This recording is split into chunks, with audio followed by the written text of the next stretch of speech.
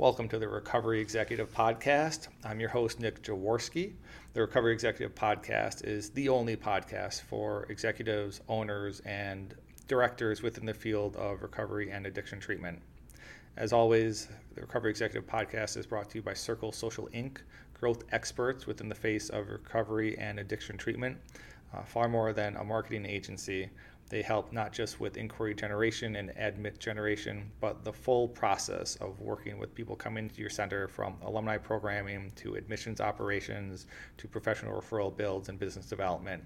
Anything and everything that you need to grow your center and reach and help more people. Today I'm interviewing Jason Tuszynski. He's the National Director of Business Development for Daylight Detox and Recovery Centers in Florida, and we are specifically talking about MAT. As we all know, MAT is a very controversial topic within the field. We explore it in a way that I think is open and balanced, and hopefully provides a lot of insight into reasons to look at it both from a treatment perspective as well as a business perspective, because it's certainly a trend that is here to stay. And it's not to say that abstinence models have to change or that we need to look at that. There is certainly value for them, and that's going to continue to be the case. But part of this podcast and what the interview seeks to do is to give information about some of the pros and cons that are happening with MAT, because there are certainly a lot of negative issues out there and dangers that are happening as well. But at the same time, even Hazelden has embraced MAT. Hazelden being the original model for most addiction treatment centers in their abstinence-based approach. And we even look at that, is MAT really at odds with an abstinence-based approach? And it really depends on how you set it up. So Jason and I will cover a lot of different issues. Even if you have kind of made up your mind about MAT, I encourage you to listen with an open mind. Again, we're not trying to convince you either way. That's not the purpose of this interview or the podcast.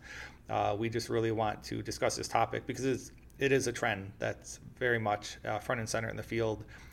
It's also legislation, or legislators are pushing it a lot. And I think insurance reimbursers are also really at the forefront of driving some of this.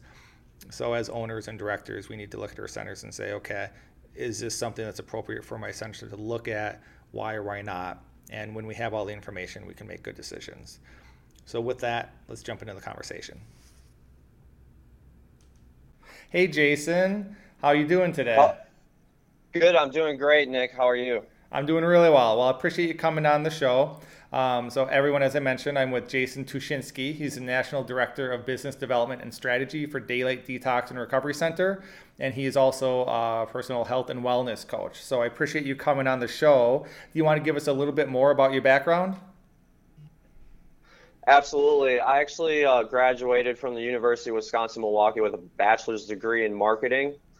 And then after I came down to Florida, I went and I became a certified addiction professional as well in my venture and journey within this field, which has a lot of passion behind helping the individuals that suffer from the disease of addiction. And I've worked tirelessly with a lot of good clinicians, very good medical staff and doctors, and trying to create solutions for these patients to have access to the best healthcare possible. That's awesome. So, today I have you on the show because we're talking about MAT, medically assisted treatment, which is a very controversial aspect of the field, right? And so that's really what I want to dig in today. But I don't think I mentioned to you before, I'm actually from Wisconsin originally as well. So I'm from Oshkosh. So no kidding. Yeah. So that's an interesting connection there. Absolutely. Yeah. All right. Well, okay, let's jump right in. So there's been a lot of research around MAT, showing a pretty strong effectiveness when combined with therapy. And obviously, I think we'll start off with that distinction. When MAT is done right, it is an assistance to therapy. It's not the treatment itself. But it is very controversial. So why do you think it's still so controversial in the field, despite, research showing its efficacy? Well, for me, and what I'm seeing a lot of pressure being put on many different people. From top to bottom, you're looking from a presidential standpoint, you're looking at politicians, you're looking at the local aspect within communities. And I think the controversy starts with us trying to develop a solution And that solution right now is geared into the mat format as being one of those alternative solutions. The fear, I think, within our community right now is the fact that we're going to see a repeat of what the methadone clinics look like. And without being clinically driven, there's a fear that clients are treated appropriately. There's going to be little or no oversight. And my personal opinion is that success rates are going to actually be a little bit lower than what's expected if there's not that clinical aspect involved with it.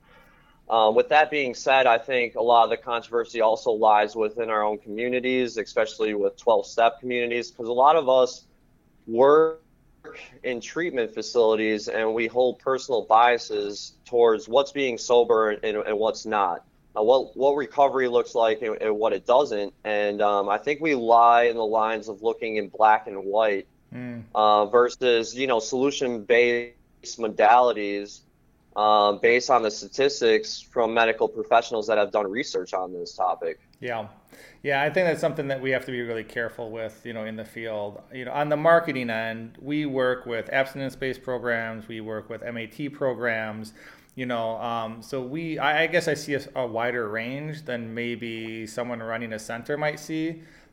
But all our goals are the same. Our goals are to help people get better and recover and stay on the path to recovery.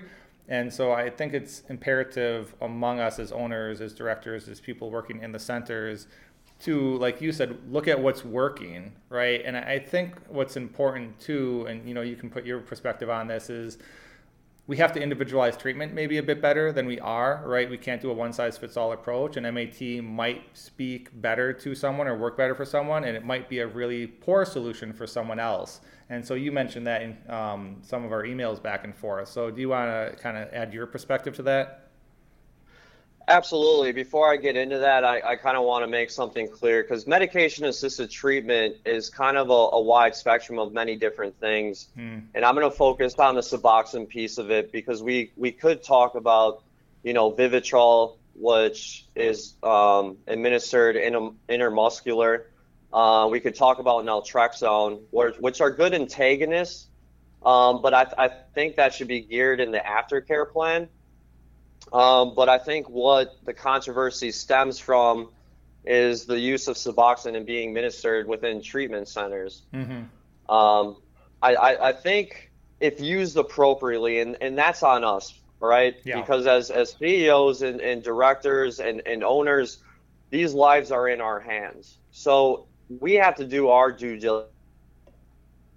And I don't think the controversy would be that assessments are thorough and appropriate, and we really ask the questions that we need to with a patient before they walk through our doors, because they are unique individuals and the disease is extremely complex. So with that being said, the tapers used in medication-assisted treatment aren't going to look the same based on the patient population that we deal with, because they're going to be a little bit more high risk. Some are going to have a more serious history of overdoses. Some are going to have,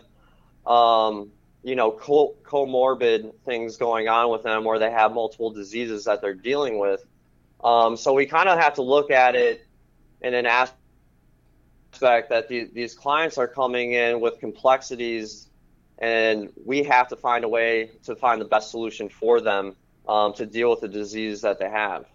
So jumping off of that then, personally, being in the centers, what have you seen as the benefits of patients that are entering your MAT portion of the program? For me, especially being in Florida, because we get a lot of negative publicity. I'm sure the patient brokering topic has come up, and clients being funneled around to different treatment centers. And that's on us as a collective group to kind of change that conversation, because there's a lot of positive things happening. The benefits of what I see with medication-assisted treatment, it gives them a little bit more of an extended time to develop their foundation. So clients that come in and are very high risk and meet the criteria to be on medication-assisted treatment gives them a little bit more time where their cravings aren't as high to go out and relapse and use. Hmm. I've seen them live and work and develop healthy relationships and become productive members of society. And the patient population that I deal with, you would never know if they're on medication assisted treatment or not. And that's on us to monitor their medication and make sure that they're not only tapered appropriately, but going to be geared towards abstinence, because abstinence is the main goal here. We're not looking for long-term use of this medication-assisted treatment, and that's integrated within the treatment plans when they walk through the door, working with the medical and clinical staff. Yeah, and so maybe that's something we should explore because we've talked about that, and I think it's a big concern, and it's a very valid concern that looking at it as strictly a medical model where it's some kind of cure-all, which we know it's not, is what we're seeing is, general practitioners, even nurse practitioners are being licensed to provide Suboxone, and all they do is provide scripts, right? They're not providing counseling, they're not providing support, they're not even providing recommendations. It's just like, come in, get your script, we'll make a little money on the side, and they send them on their way, and that's really problematic. It's extremely problematic, and for us to be able to do those assessments, we're looking at a population that meets that criteria. We don't want everybody to be on it. And I think that's where, part of the controversy that we talked about earlier comes into play, and that's on us to deal with this patient population appropriately, is to make sure that it fits that criteria before we put a patient on medication-assisted treatment. Mm-hmm. We don't want everybody to be on it. I think that would be inappropriate. Like if I'm talking to a 19 or 20-year-old kid, he's never been to treatment before, and he's coming down for his first time. The one thing that I'm not going to do is put him on a medication-assisted treatment plan. I would rather refer him to the appropriate center that might deal with abstinence-based treatment, 12-step programs, maybe a holistic approach. And he has to try those modalities first before we reach the point that we might offer medication-assisted treatment if he has little to no success with the other modalities. Yeah. Yeah, I think always going back to that individual approach, right? Tailoring the treatment is really important. I'm sure there are other centers out there that are happy to take your referrals. So. Absolutely. Right. Okay. All right. Well, something I maybe want to explore a little bit more about what we were talking about there is, addiction has always had this weird relationship with mental health, right? Where it kind of falls under the same umbrella, but it's always been separate in terms of regulations and laws of practitioners and licensing and all that kind of stuff.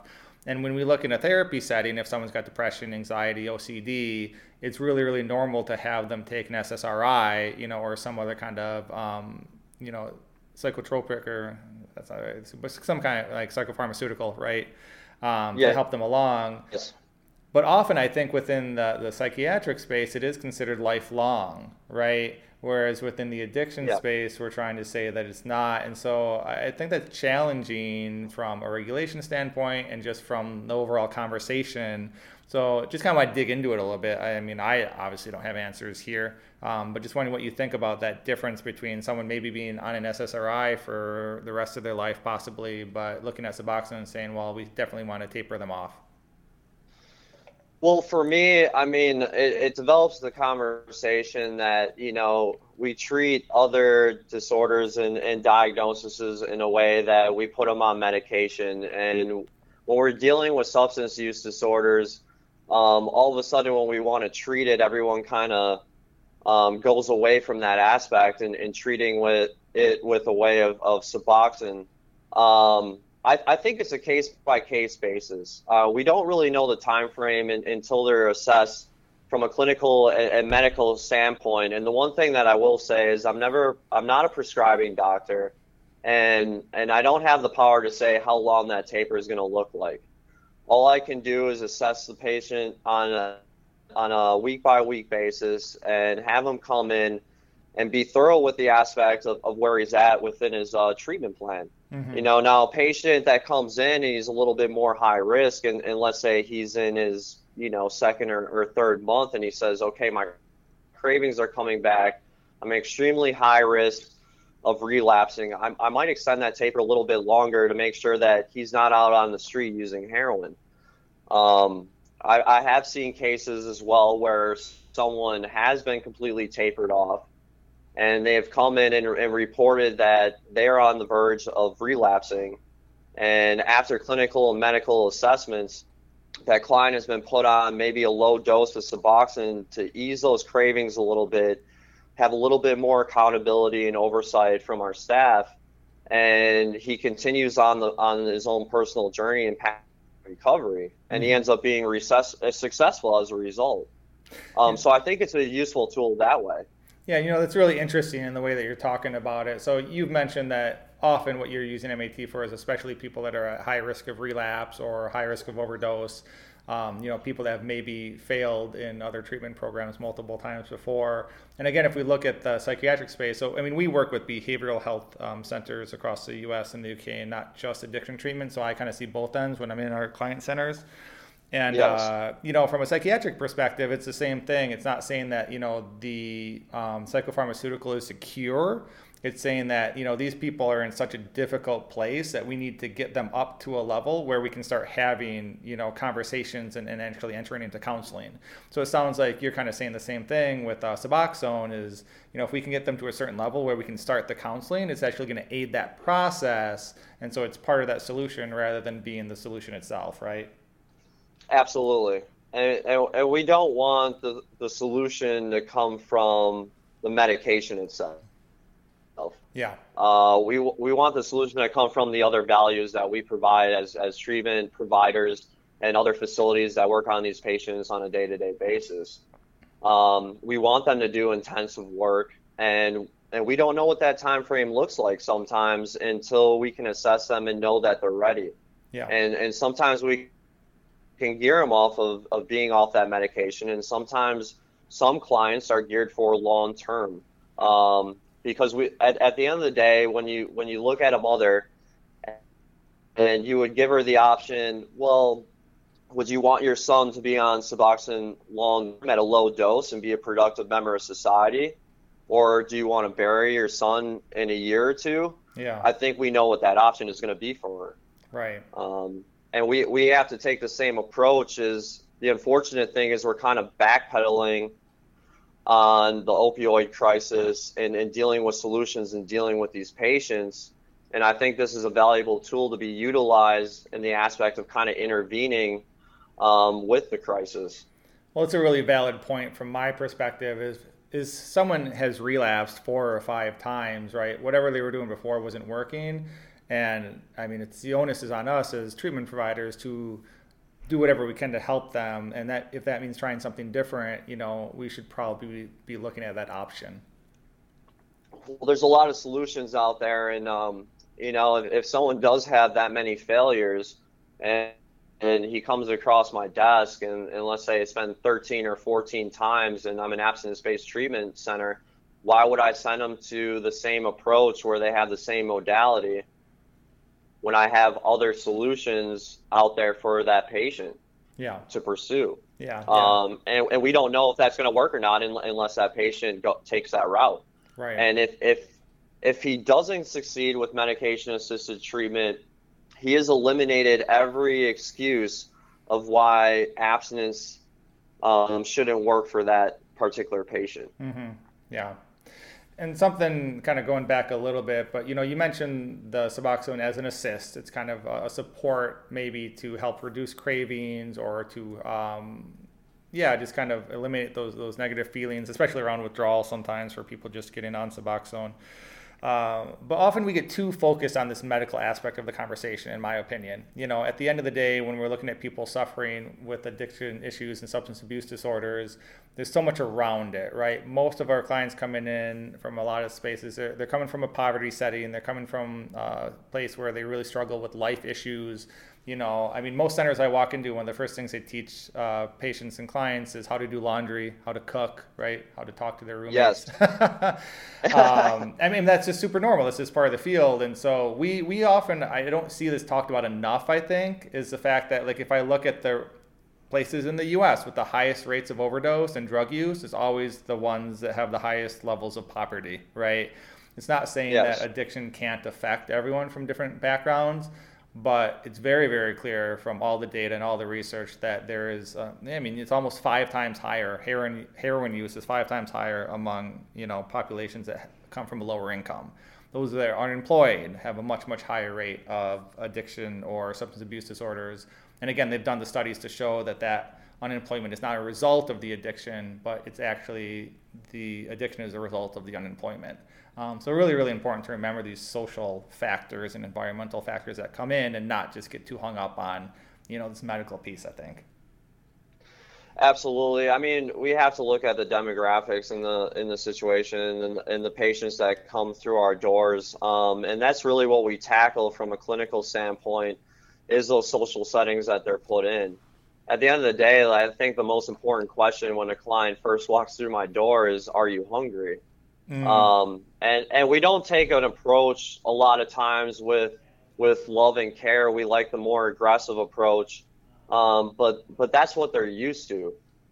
They grow up in broken homes where they didn't have parents, and you're absolutely right. They had no mentors to teach them and how to navigate life. So they never learned how to do their laundry. They never learned how to cook. They don't know how to make their bed. They didn't have these kind of responsibilities that many of us were gifted with when we grew up. Right. And it's on us to be able to teach these individuals on how to do so. Now, the problem with medication-assisted treatment and being utilized as a tool, and I think you hit a valid point, is there's not a whole lot of resources for that part of the population. When we're dealing with poverty and we're dealing with state insurances and clinics in a way of setting up to be appropriate to treating these individuals, a lot of times they're not going to be able to access the care that they need. Yeah. I think mental health services, especially, I deal with it down here in Florida because we're on the lower end of the spectrum on resources made available to this patient population. Mm-hmm. And I think it's extremely important to kind of improve and grow within our communities to provide resources for these individuals. Yeah. And I think a lot of people are working on it, and I think we're going to see a bright future. But I don't see that anytime soon. I think it's going to take a while to be able to build that. Well, let's explore that business end of things, and obviously so much of the field of addiction treatment is really guided by insurance reimbursements, right? That's really the challenge and maybe also an advantage of MAT because the cost is much lower. You can get a subscription for Suboxone on Medicaid, right? And Yes. It's not going to cost you anything. Now, you're not going to get the counseling services, which is the problem, right? Like Medicaid is not going to cover your counseling, or it'll give you a ridiculous amount. Like our day rate in Indiana, I think is like $116. New Jersey is like $90. I just had one of our clients in Wisconsin. They offered them an $18 an hour reimbursement for IOP. Like it's just absolutely ridiculous, So, I mean, that's a huge issue, but it's a completely different topic. But kind of related to what you're doing, because you guys are running MAT in your center. And so, how do you do that in a way that's profitable? I think we have to pay attention, especially since we're an all out-of-network facility. We have to pay attention to the patients that are coming through our doors, the medication that they're on. From a financial standpoint, I think for the operations side, CEOs and owners to pay attention on who's paying the copays for their medications always when they come in, because you're looking at the bottom line. And if you let those things lax, especially within your facility, you're eating those costs. Mm-hmm. And it might not seem like a lot right away because, kind of what you're describing, the medication itself doesn't cost that much. But over time, if you're doing that with your entire patient population over and over again, you're kind of losing the value of being profitable as a business. Yeah. Now, with that being said, I think insurance companies are they're definitely headed in the direction that they want to see people on medication-assisted treatment. You'll see a lot of treatment centers going that route. And I think they're going to probably give you more allowable days, especially in the future. We haven't seen it quite yet, but just kind of forecasting here, if they're on medication-assisted treatment, They kind of want them to stay stable within a facility and give them more days allowed to be able to be treated as patients because they're seeing them on that medication. Mm-hmm. So I think we're definitely headed in that direction. It's kind of a new topic in category. I think it's a little bit newer in Florida than it is up north and what you guys have seen for years now. But insurance companies don't like to pay treatment centers in Florida based Right. on our past history and what we've done down here. Yeah. Yeah. I mean, it's interesting because, our clients in California and Florida obviously are very strongly against MAT. We don't have any centers that we work with that that offer it. But yeah, in the Northeast and the Northwest, it's a lot more common for sure. There doesn't seem to be the same stigma around it that you see in other places. So one Yeah. thing I wanted to kind of look at was, that there is a stigma for sure around MAT within certain aspects of the recovery community or the treatment community. So as a national business development director, have you seen or come across it when you're networking with other centers? Does that affect your relationships at all? I think if the conversation is appropriate, it has not affected my relationships. The only relationships that it really affects for me is people that hold personal biases. And those are usually people that are strong within the 12-step communities because they don't look at a patient being on medication-assisted treatment as being sober. Mm-hmm. And those are the only relationships that are generally looked at or frowned upon and being seamless. But the way that I work with other facilities is they're going to have those patients that are retreads or that come through. You hear the jokes between patients. I'm a point 0.6 or a point 0.8. I've been here 8 times. And those are the patients that we want to deal with. And then kind of what I was describing before, that we get a lot of organic referrals and leads from other states and clients coming down. So if a client meets their modality, it's a way for me to refer from center to center, because the one thing that I want to do is make a blanket statement that everyone should be on MAT. Yeah. I think it's inappropriate, and when you're asking, kind of drawing into the lines of being profitable, so everyone wants to jump on the MAT bandwagon. The one concern that I'll always have is the fact that we're just going to put everyone on MAT, and that client or patient rather wouldn't be appropriate to be on a medication assisted treatment plan. Mm-hmm. And I think the other business development guys respect that conversation and understand that from my perspective, I would love to see people on abstinence based treatment and work 12-step programs or take a holistic approach. We just know that a lot of times those patients aren't successful with those kind of modalities. Yeah. So we have to look for another solution. And that's where I come into play. Yeah, that's good. And I think it's very much about setting the expectation with the patients as they come in, because sometimes patients come in with this mentality that, like, well, I have a disease and it's for life and I can never change that, so I need to be on this drug for life, right? Whereas we know, I mean, we've seen it, the research is there, we see in our centers every day that, if you develop the skills, you can live a very successful and fulfilling life in recovery without having to rely on, Suboxone or something else. Absolutely, and I think that's why if we gear towards being abstinence-based, especially, it's a benefit to us because it's teaching them that we don't want to see the patients on a medication for long term. We don't want to see them have to wake up day in and day out and have to take the medication, once, 2 times a day for life. Yeah. And if we get that in their heads early, they usually jump on board with that aspect and they're like, okay, cool. So this is just for me to kind of develop some foundation, get my life in order, take care of my responsibilities, get integrated into a 12-step program, work with other individuals. And then when I'm ready and I feel comfortable, I can be tapered off and become abstinent and learn how to do so. Right. So you mentioned the 12-step programs that maybe sometimes have an issue with it. So the common way it's said is that you're switching one addiction for another, right? So how do you respond to that comment? My concern with this has been pretty heavy over time because we don't, like I said, we don't want these clients to be on it long term.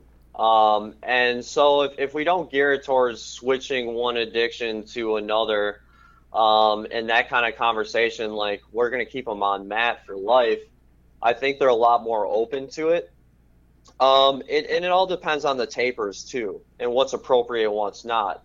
Now, if I ran a medication assisted treatment program and put clients on 16 milligrams of Suboxone, I see where the concern's coming from, because that client's not going to be as coherent or receptive to other individuals. He's probably going to be nodding out in group and kind of appear that it looks like he's still addicted to a substance. Mm-hmm. Now, if I have a client on maybe 2 milligrams, you would never know that he's on it or not. So he's taking it as prescribed. And the real alcoholic and old school AA, I see a lot of individuals in those rooms that take medication as prescribed. Mm-hmm. And I've talked to a lot of guys that have been around for a long period of time, and they describe it as such. I think if we get away from the biases of, I'm addicted to another substance and gear it towards abstinence, I think everyone can be on board with that. But at the end of the day, they're just personal opinions.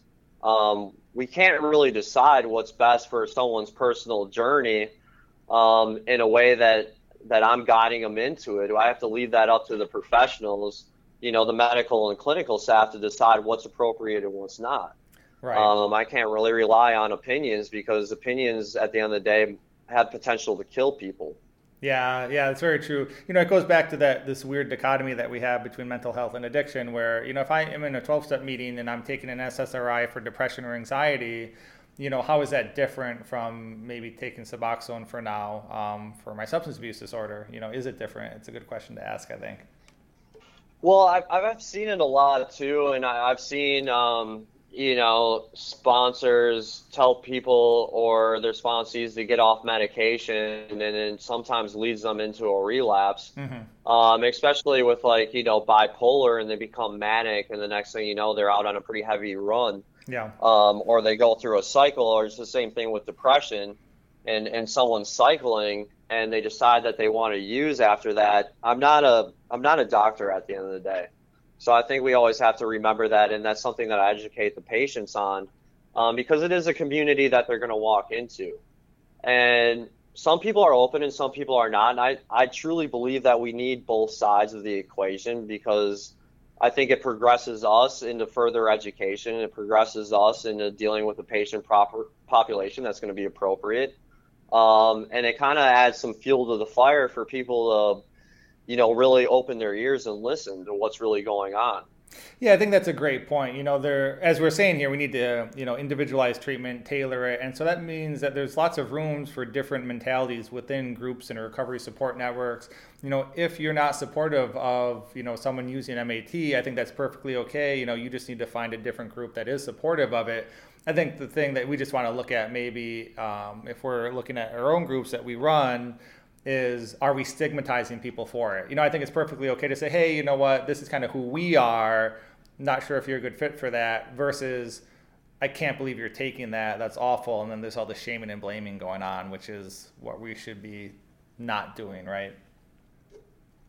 Well, absolutely. And I think it also deters the client or the patient in their process too. And when they walk into those rooms, because it's kind of like a recreation of probably what their parents were like. Right. With their shame and guilt. Like, I can't believe that you're using heroin, or I can't believe you're addicted to cocaine, or whatever it may be. And they feel the same way once they get sober, and they might be on medication, but they're getting that same feeling. Yeah. And then all of a sudden it's being looked at like I'm doing something bad or wrong. Yeah. And then they're like, well, why not just get off the medication and go back out on the street? Is there another option? And kind of cycle themselves in the treatment industry and go to multiple treatments. And we've seen a lot of that down here.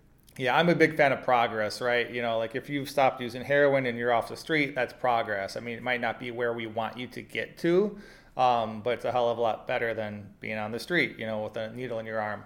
And something that really interesting and I love, it's a big elephant in the room that nobody talks about, but you mentioned it, was really, a lot of us that have been through our own addiction issues, we have addictive personalities, right? Like me, I'm obsessed with building my marketing agency. Like I work a lot and I love it. That's awesome.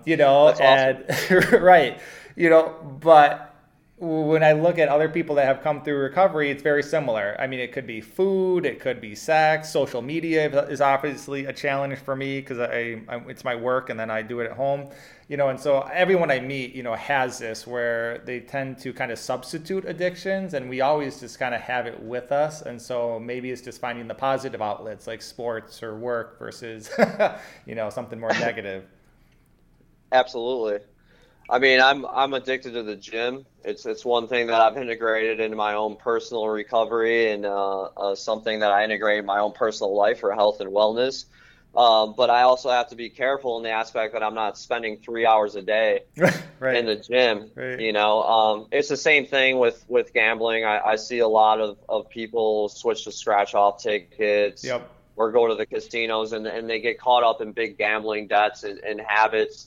And it kind of deters their process. I mean, sex is always going to be a big one in our patient population, and food. And it's tough, and it's something that we have to acknowledge and be present for in treating these patients.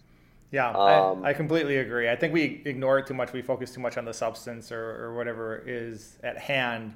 But really, when we're giving them the cognitive tools and the skill sets, it's to address all of this because I think we all have a tendency to move to extremes in certain directions. I mean, you're from Wisconsin. I mean, I know a lot of people that will go to Lambeau Field, in the freezing winter with no shirt and just paint on. That's kind right. of a thing. And I mean, there's a small portion of fans that get that obsessed, and that obsession is okay. Whereas, Yes. getting obsessed with drugs is not.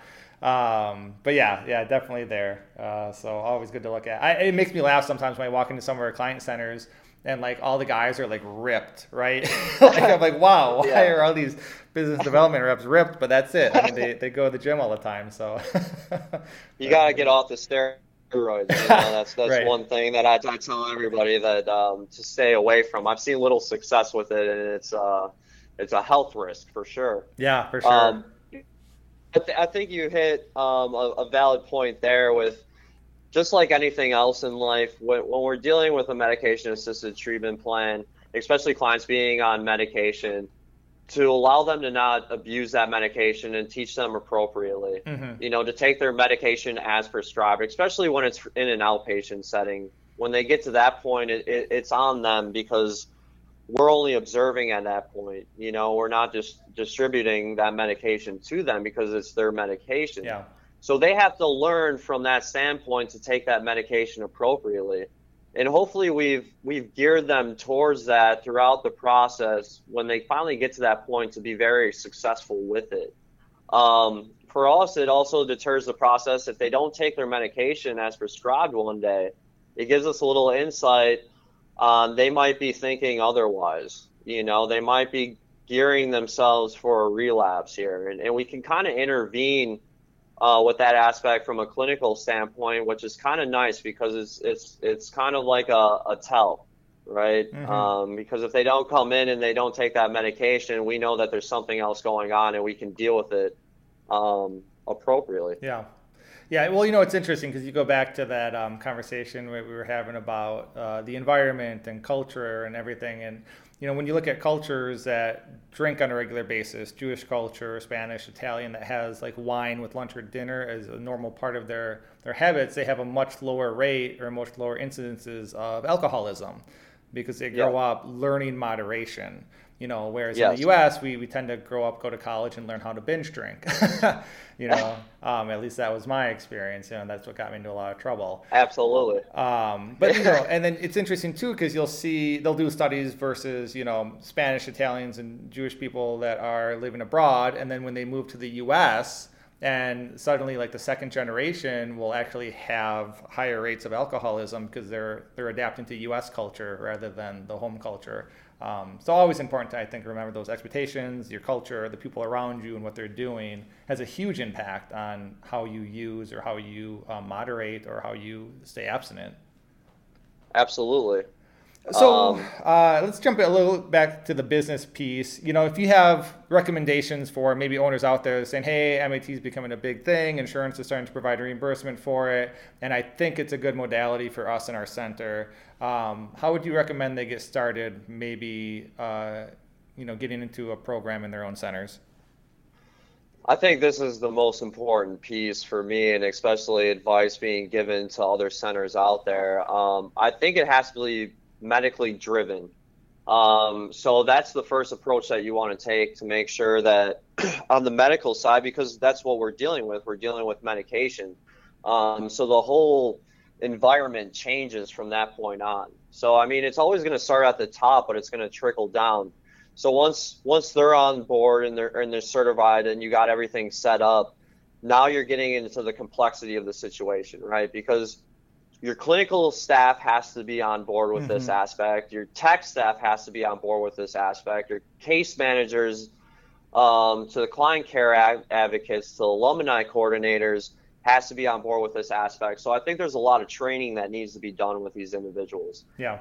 And assessments need to be made, because at the end of the day, techs are going to be put in charge of controlled medication. And a lot of these techs and staff members are in recovery themselves. So you have to find out from their own personal perspective, are they going to have a bias against going this route, and who's going to be appropriate to be able to handle that and who's not going to be appropriate. So you almost have to reintegrate the staff on getting on board and almost re-interview each individual on what their perspectives are, because it's not something that you can just force people into. And if you don't believe in your program, your patient population is going to suffer. So you have to gear it in a way that says, okay, we're going to do this, but this is why we're doing it. Yep. It's for this very particular part of the population. And then, centers with big censuses, now you have to worry about the aspect, do I separate, the population, or do I integrate them together?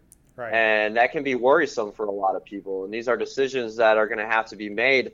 The biggest advice that I could ever give is take your time. This isn't something that we jump into. It's not something we just decide to do.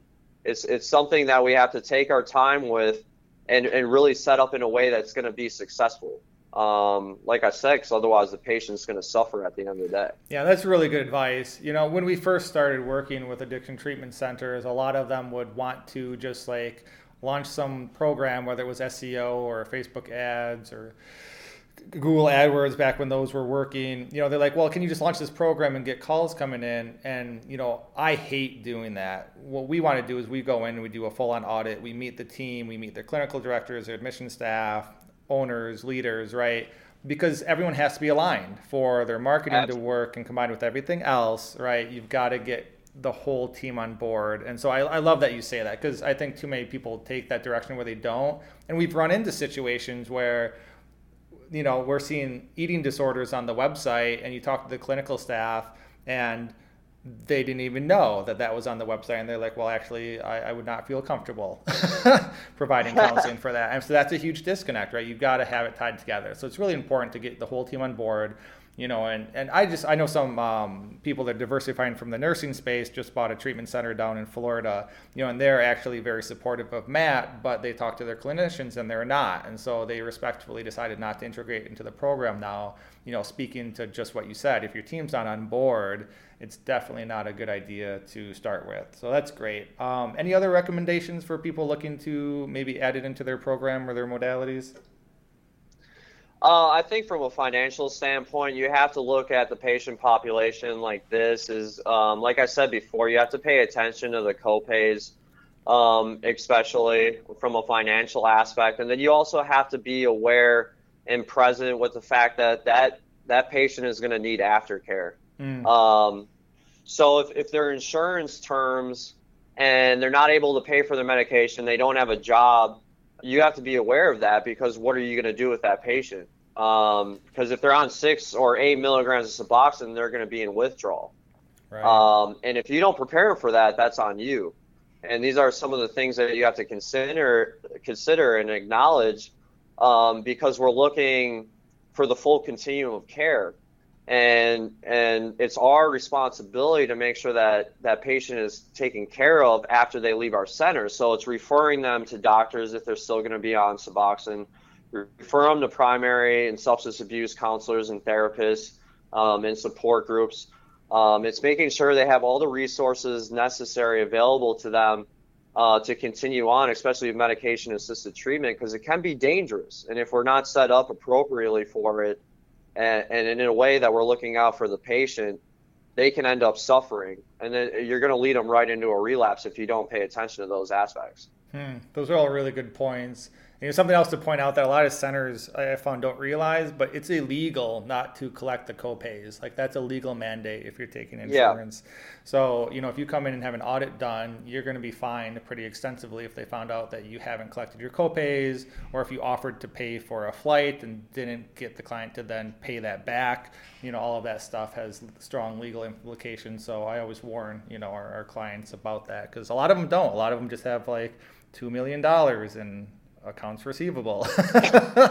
And like, this doesn't really work, So interesting. We're on the same page with that. Yeah, for sure. Well, Jason, I really appreciate all the time today. I mean, it was a fascinating discussion. I know, I'm sure for our listeners too, there's obviously a lot of questions. We're not here to answer them, but just to provide different perspectives on it. And our ultimate goal is just to help as many people as we can, right? So first, can you tell us how to get in touch with you and your center if we wanted to do so? Absolutely. You can go on our website at daylightdetox.com. You can contact me directly through social media. If you want to find me on LinkedIn, my name is Jason Tuszynski. I'll give you my email as well, jasont@daylightrecoveryfl.com. And my phone number is 561-325-5994. I'd be happy to answer any questions that anyone might have. Whether you're CEO or owner or another business development rep, or you're looking for someone that just needs some answers. Well, thanks so much. I really appreciate it. Before we sign off, any parting words? I think for my parting words is if you're looking to go to the medication-assisted treatment route, do your research, talk to individuals, really create a plan before you integrate it within your own treatment centers. And do your due diligence, because at the end of the day, we're looking out for this patient population. And we really have to be strong as a collective group, being development guys, CEOs, and owners, with our responsibility to making sure that the patient's taken care of in the best way possible. Because we work in the industry of healthcare, and we're healthcare professionals. So it always needs to be that dialogue and have healthy conversations as looking for the positive avenue on how we can develop more solutions for these clients. Great. That's a great note to end on. Again, I really appreciate you coming on the show. Please reach out to Jason if you do have any questions for him or would like to get in touch. Again, my name is Nick Jaworski, and this is the Recovery Executive Podcast brought to you by Circle Social Inc., digital marketing and growth experts within the addiction treatment behavioral health space. You can find us on iTunes, SoundCloud, TuneIn, Stitcher, basically anywhere that you listen to podcasts. Thank you so much for listening, and I look forward to seeing you next time.